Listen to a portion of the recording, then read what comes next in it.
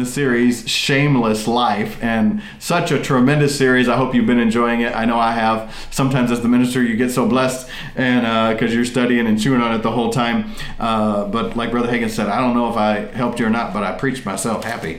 And so the dead will live. The dead will live. Jesus did not come into the world to make bad people good, but he came into the world to make dead people live. Yes. Did you get that? He didn't come into the world to make bad people good. He came into the world to make dead people live. In other words, those that were apart from God and separated from the life of God, aliens, the Bible says, from the life and the nature of God. Jesus said in John 10:10, the thief has come only to steal, kill, and destroy, but I have come that you might have life, and that you would have it more abundantly. Well, the only way you have that life is if you get the life of God and the nature of God. And that's actually, if you looked at the Bible, the New Testament, it wasn't originally written in English. It was originally written in Greek. And if you look at the Greek word that they use for life right there, it's actually the word Zoe. And that word Zoe means the life and nature of God, or the life that is the quality of life that God lives with. It's the very same life that sustains God. That life, for you to have that and for me to have that, that's why Jesus came into the world, that we could have that kind of life.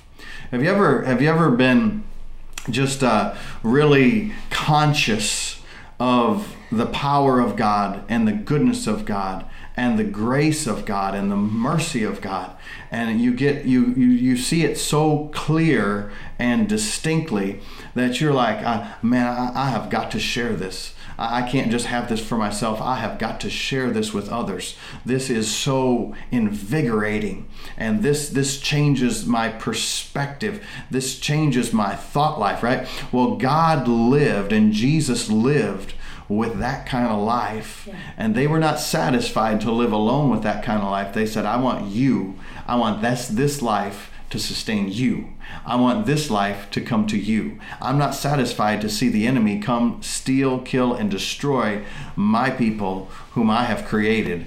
I want to come, and I'm going to take his power away, and I'm going to sever his ability to dominate my people.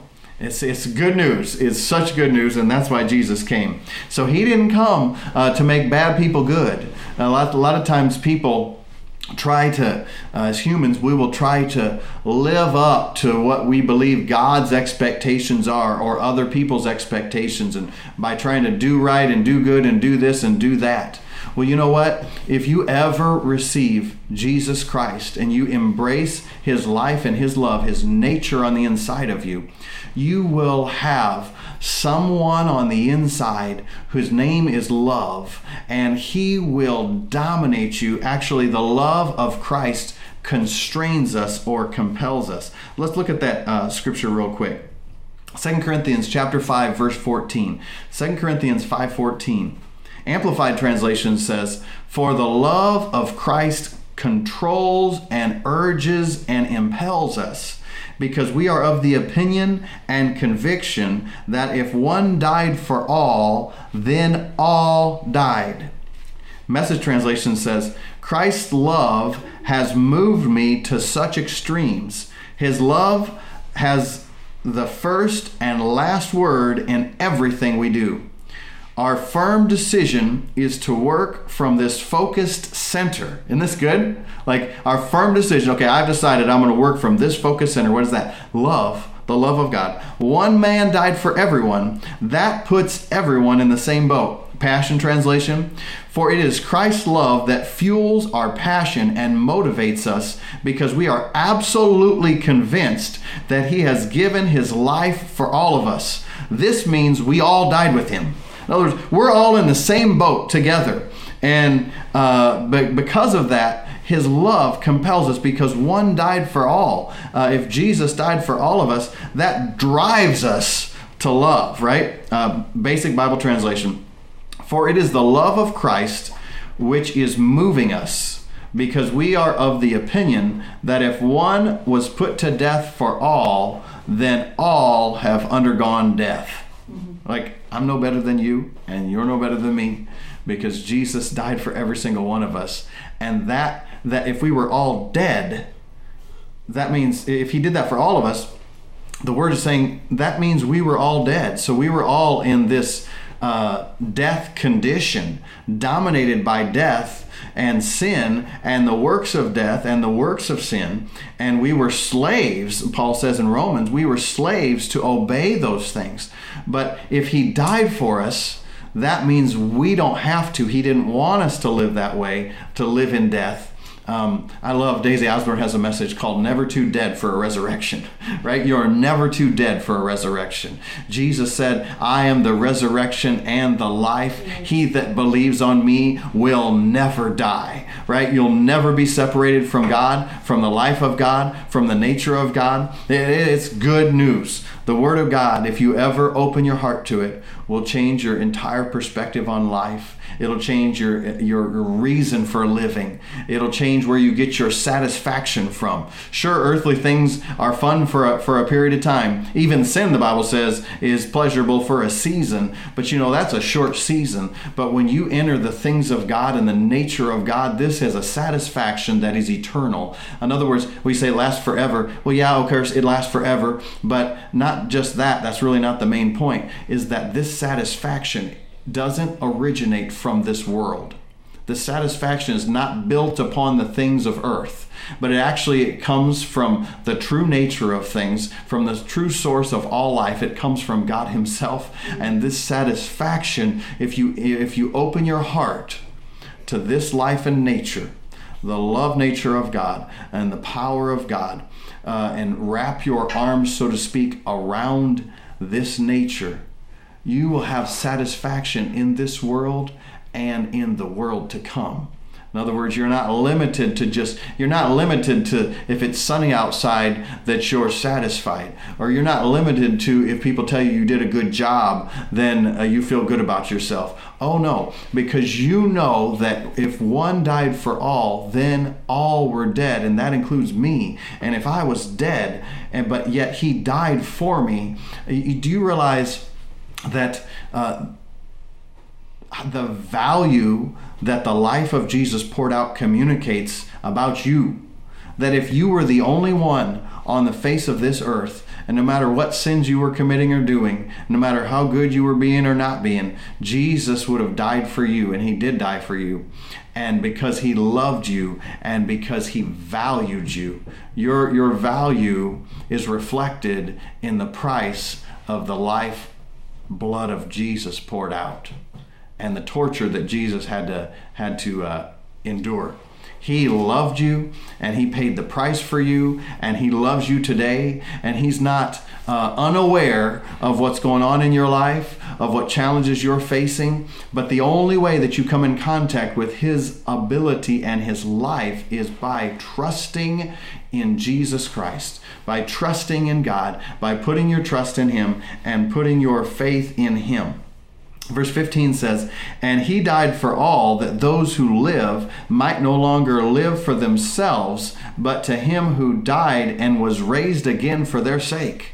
So he didn't just die to make us free from sin, but he died so that we who live and receive what he did, that we would not live for ourselves anymore. So apparently it's not healthy to live for yourself, right? In other words, it's not satisfying. It doesn't bring the life of God. It doesn't bring the invigorating power of God into your life to live for yourself. No, that's when you say, you know what, I'm not going to live for me. I'm not going to live for just what I want, what I'm looking for. This is probably not a popular message in today's culture, but it is the truth of the Word of God. And if you look down in your spirit, you would realize, and it would register on you, that this is the only source of satisfaction. Message translation says, he included everyone in his death so that everyone could be included in his life. A resurrection life, a far better life than people ever lived on their own. Passion says, so that those who live should no longer live, listen to this, it's kind of plain. those who live should no longer live self-absorbed lives, but lives that are poured out for Him, the one who died for us and lives again. You know, there's a scripture in Philippians chapter 2 that the Lord really quickened or made alive or kind of opened it up so that I could see it several years ago, like I'd never seen it before. And, it's where Paul is talking about Timothy. He said, I have no man like-minded who will naturally care for your state. All men seek their own, not the things which are Jesus Christ. I believe it's verse 10 of chapter 2. All men seek their own, not the things which are Jesus Christ. Paul, he said, I have no man like-minded, except Timothy he's talking about. So that means even all the other believers that he knew. Do you know that you could be a believer and you could not be living from the nature of God or the life of God? You could be a believer and still trying to live out of the flesh. In fact, in Corinthians, Paul's talking to them so much about that. Like, you died to these things. How can you try to live in them any longer? You'll be the most frustrated people. You'll be the most disgusted people because you have the nature of God, the life of God, and God can't flow with you going in that direction, fleshing out and just letting all those old ways dominate you, because he whom the Son has set free is really free. In other words, he set you free. Why would you get under this slavery anymore, like being a slave to sin? And Paul talks about this in Romans 6. Hopefully we'll have time to get over there.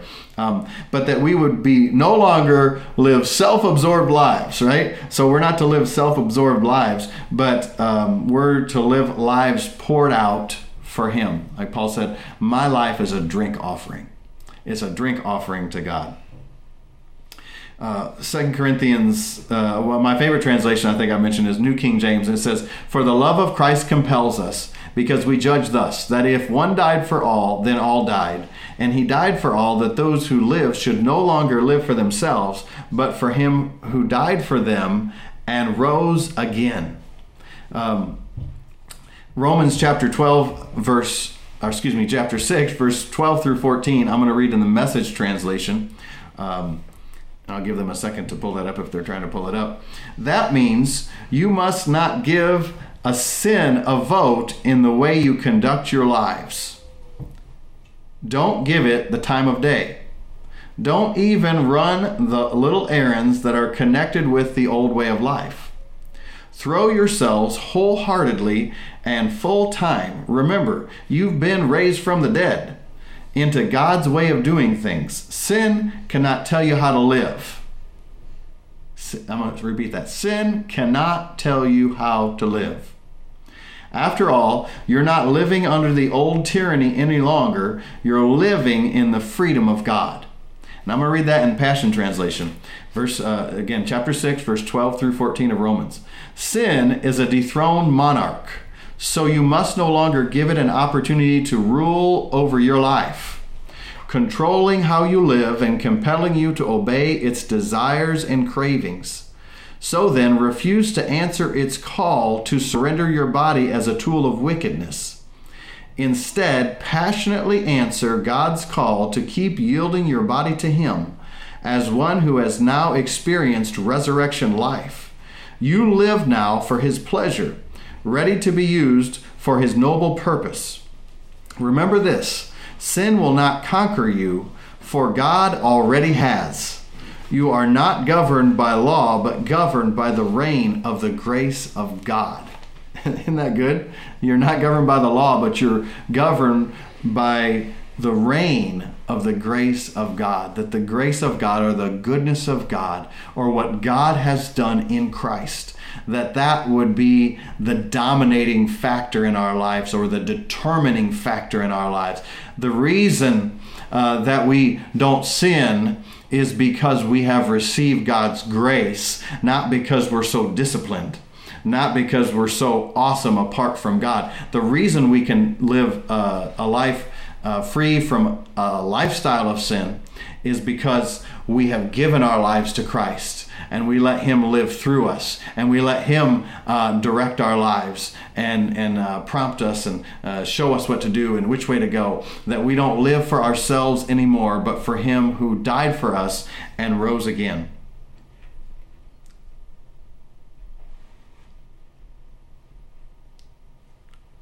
Romans 5:18 in Message says, "Here it is in a nutshell. Just as one person did it wrong and got us into this trouble with sin and death, another person did it right and got us out of it. But more than just getting us out of trouble, he got us into life." He got us into life. Romans 9:33 says, "He whose faith rests upon it," well, let me read the whole thing. This is NTMS translation. "They struck their foot against the stone which lay in their way, in agreement with the statement of Scripture. See, I am placing on Mount Zion a stone for people to stumble at, and a rock for them to trip over. And yet, he whose faith rests upon it shall never have reason to feel ashamed." If your faith rests upon Jesus, you will never have reason to feel ashamed. Now let's look at 2 Corinthians chapter 4, verse 2. I'm going to read first of all King James and then Message translation.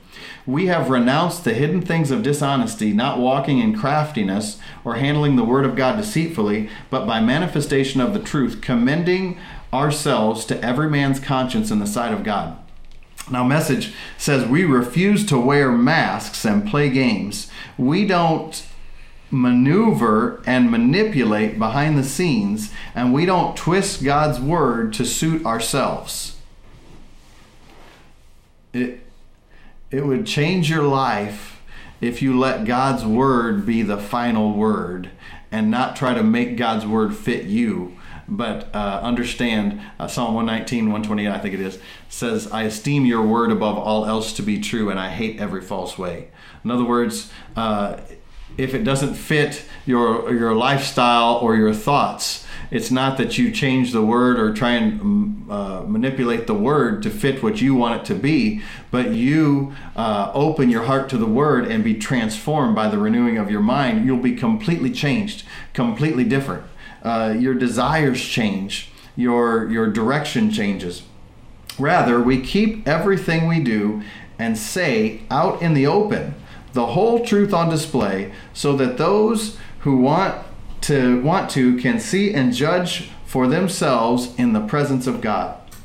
New Living says we reject all shameful deeds. And so we are determined to, denouncing means to be determined to avoid something, to put it aside, or to reject it. So we reject these hidden things. Well, why can we reject those hidden things?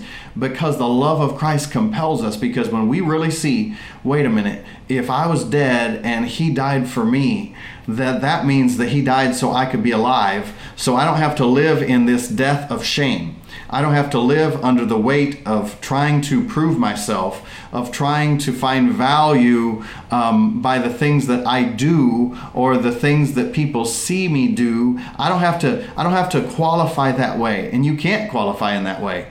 But the way that you qualify is you come by the blood of Jesus, the very life of Jesus.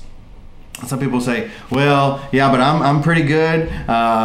Things are going well. I'm a great believer, and I follow the Lord, and the Lord uses me to minister to people, and they get born again, they get healed, they get set free. So I'm doing pretty good. Well, like Paul wrote to the Galatians, don't take what you receive by faith and then now get into works and start to try to produce something.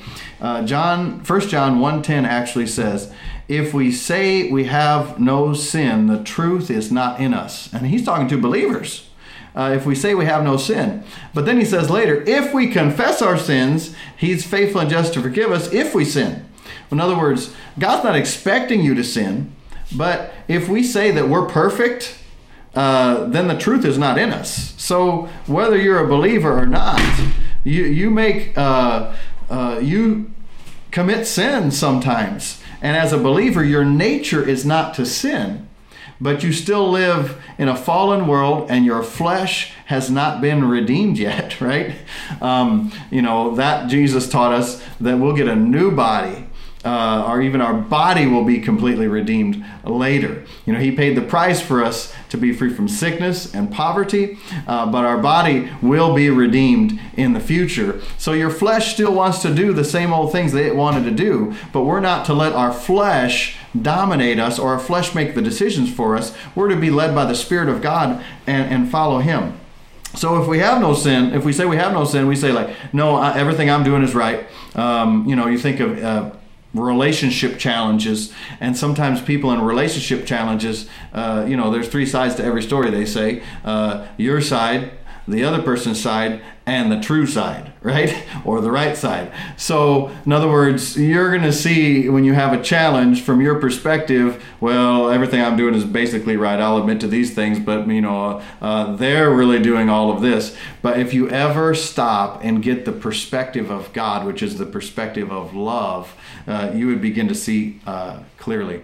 Psalm 19, verse 12 through 14 says, "Who can understand his errors?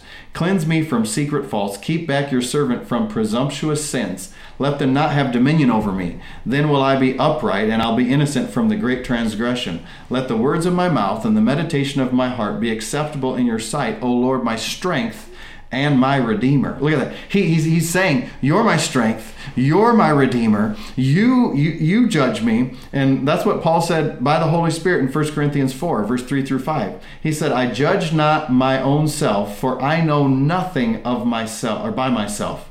My conscience is clear, but that does not prove I'm right." That is in the Bible. Let me tell you. 1 Corinthians chapter 4, verse 3 through 5. "My conscience is clear, but that does not prove I'm right." That's Paul speaking. Paul's saying, I got a clear conscience, but that does not prove I'm right. I have to rely on God for that.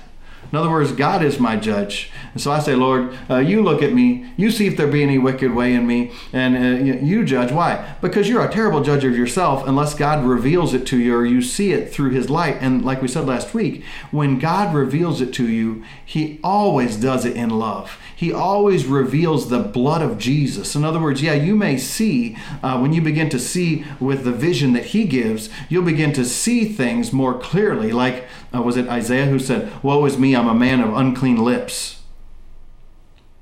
Right? Mm-hmm. Because he began to see the holiness of God, and in the light of the holiness of God, you begin to see, hey, things that I thought were pretty good maybe are a little lacking or a lot lacking. And so Paul said, my conscience is clear, but that doesn't mean anything. God, I have to rely on God for that. Proverbs 21:2 says, "All a person's ways seem right to him, but the Lord weighs the hearts." And that makes me think of Hebrews chapter 4, that the word of God is alive and powerful, sharper than any two-edged sword, dividing in two, soul and spirit, joints and marrow, is a discerner of the thoughts and intents of the heart. So if you really want to know the real thoughts and intents of your heart, you got to feed on the Word. And you feed on the Word, and He will reveal to you those things. And when He reveals it, He always reveals it in love. All right, finally, as we close out here, let's turn over to 1 John chapter 4. 1 John chapter 4, verse 18. 1 John 4:18. And I'm going to read several translations, beginning with the Amplified translation. But in 1 John chapter 4:18, I'm going to read actually verse 18 and 19. But we're going to go over verse 18 first, and then we'll go to verse 19. And this is I believe, our final passage of Scripture for today. Amplified translation of verse 18 of 1 John chapter 4. "There is no fear in love. Dread does not exist, but full-grown, complete, perfect love turns fear out of doors and expels every trace of terror. For fear brings with it the thought of punishment. And so he who is afraid has not reached the full maturity of love, is not yet grown into love's complete perfection." Message translation. "There is no room in love for fear. Well-formed love banishes fear, since fear is crippling. A fearful life, fear of death, fear of judgment, is not one yet fully formed in love. Isn't that good? Such love, New Living, has no fear. Because perfect love expels all fear. If we are afraid, it is for fear of punishment. And this shows that we have not fully experienced his perfect love. Passion Translation. Love never brings fear, for fear is always related to punishment. But love's perfection drives the fear of punishment far from our hearts. Whoever walks constantly afraid of punishment has not reached love's perfection. In TMS, love has in it no element of fear, but perfect love drives away fear because fear involves pain. And if a man gives way to fear, there is something imperfect in his love. Well, you know, in the love of God, there's nothing imperfect. But so I like to say, you haven't fully embraced the love of God. In other words, you haven't been loved by that love. God's word says, no fear exists where love is. Rather, perfect love gets rid of fear because fear involves punishment. The person who lives in fear doesn't have perfect love. And finally, basic translation, there is no fear in love. True love has no room for fear. Because where fear is, there's pain. And he who is not free from fear is not complete in love. And then verse 19 in Basic Bible, we have the power of loving because he first loved us. Well, what are we saying? Well, the love of God frees you from fear, the fear of punishment. So we're talking about living a shameless life. And when you allow shame to direct you, or you allow shame to influence you so much that you respond to that shame by actions to try to remove the shame, if it's apart from receiving the love of God or the blood of Jesus, then you're fearful of the punishment, or you're fearful of the pain, or you're fearful of the embarrassment. Shame will cause people to lie that would never lie. Shame will cause people to put other people down that really, if they checked in their heart, they don't want to put other people down because they have the love of God.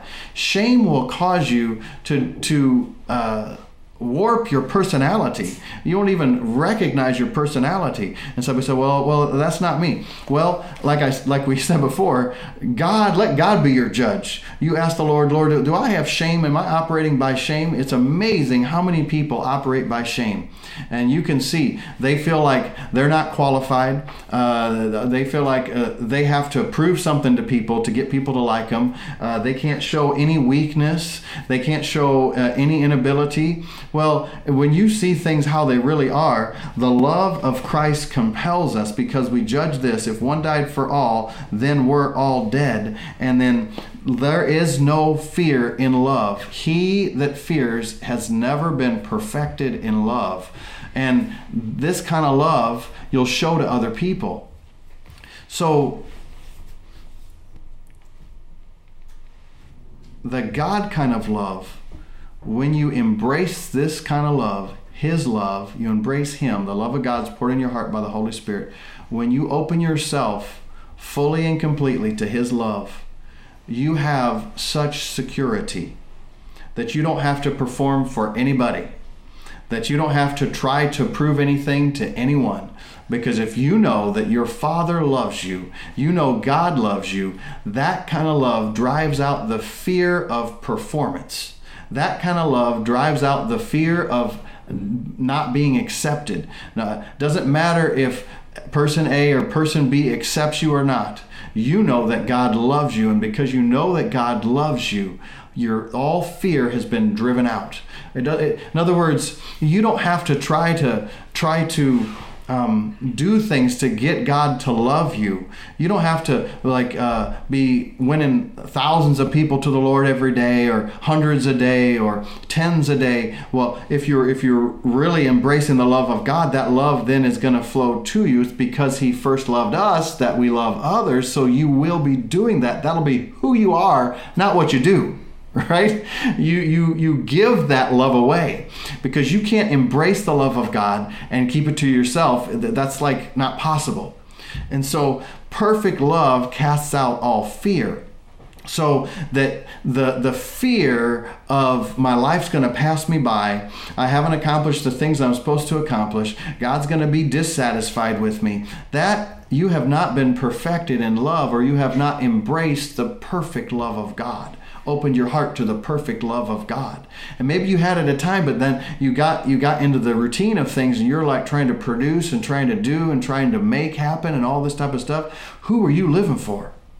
Because perfect love, which is the love of God, it pushes that fear away. It actually drives it out, that you are satisfied in who God has made you to be, because if He loves you, it doesn't matter who is against you. If God be for me, who can be against me? If He gave me Jesus, He will freely give me all things. In other words, if He gave me Jesus, it didn't cost me anything to receive Jesus, then He'll freely give me all things. I don't have to pay for them. I don't have to do penance for them. I don't have to work. And once I work hard enough, I'm finally approved to receive these things. No, the approval to receive the grace and the gift and the love of God and the power of God and the provision of God,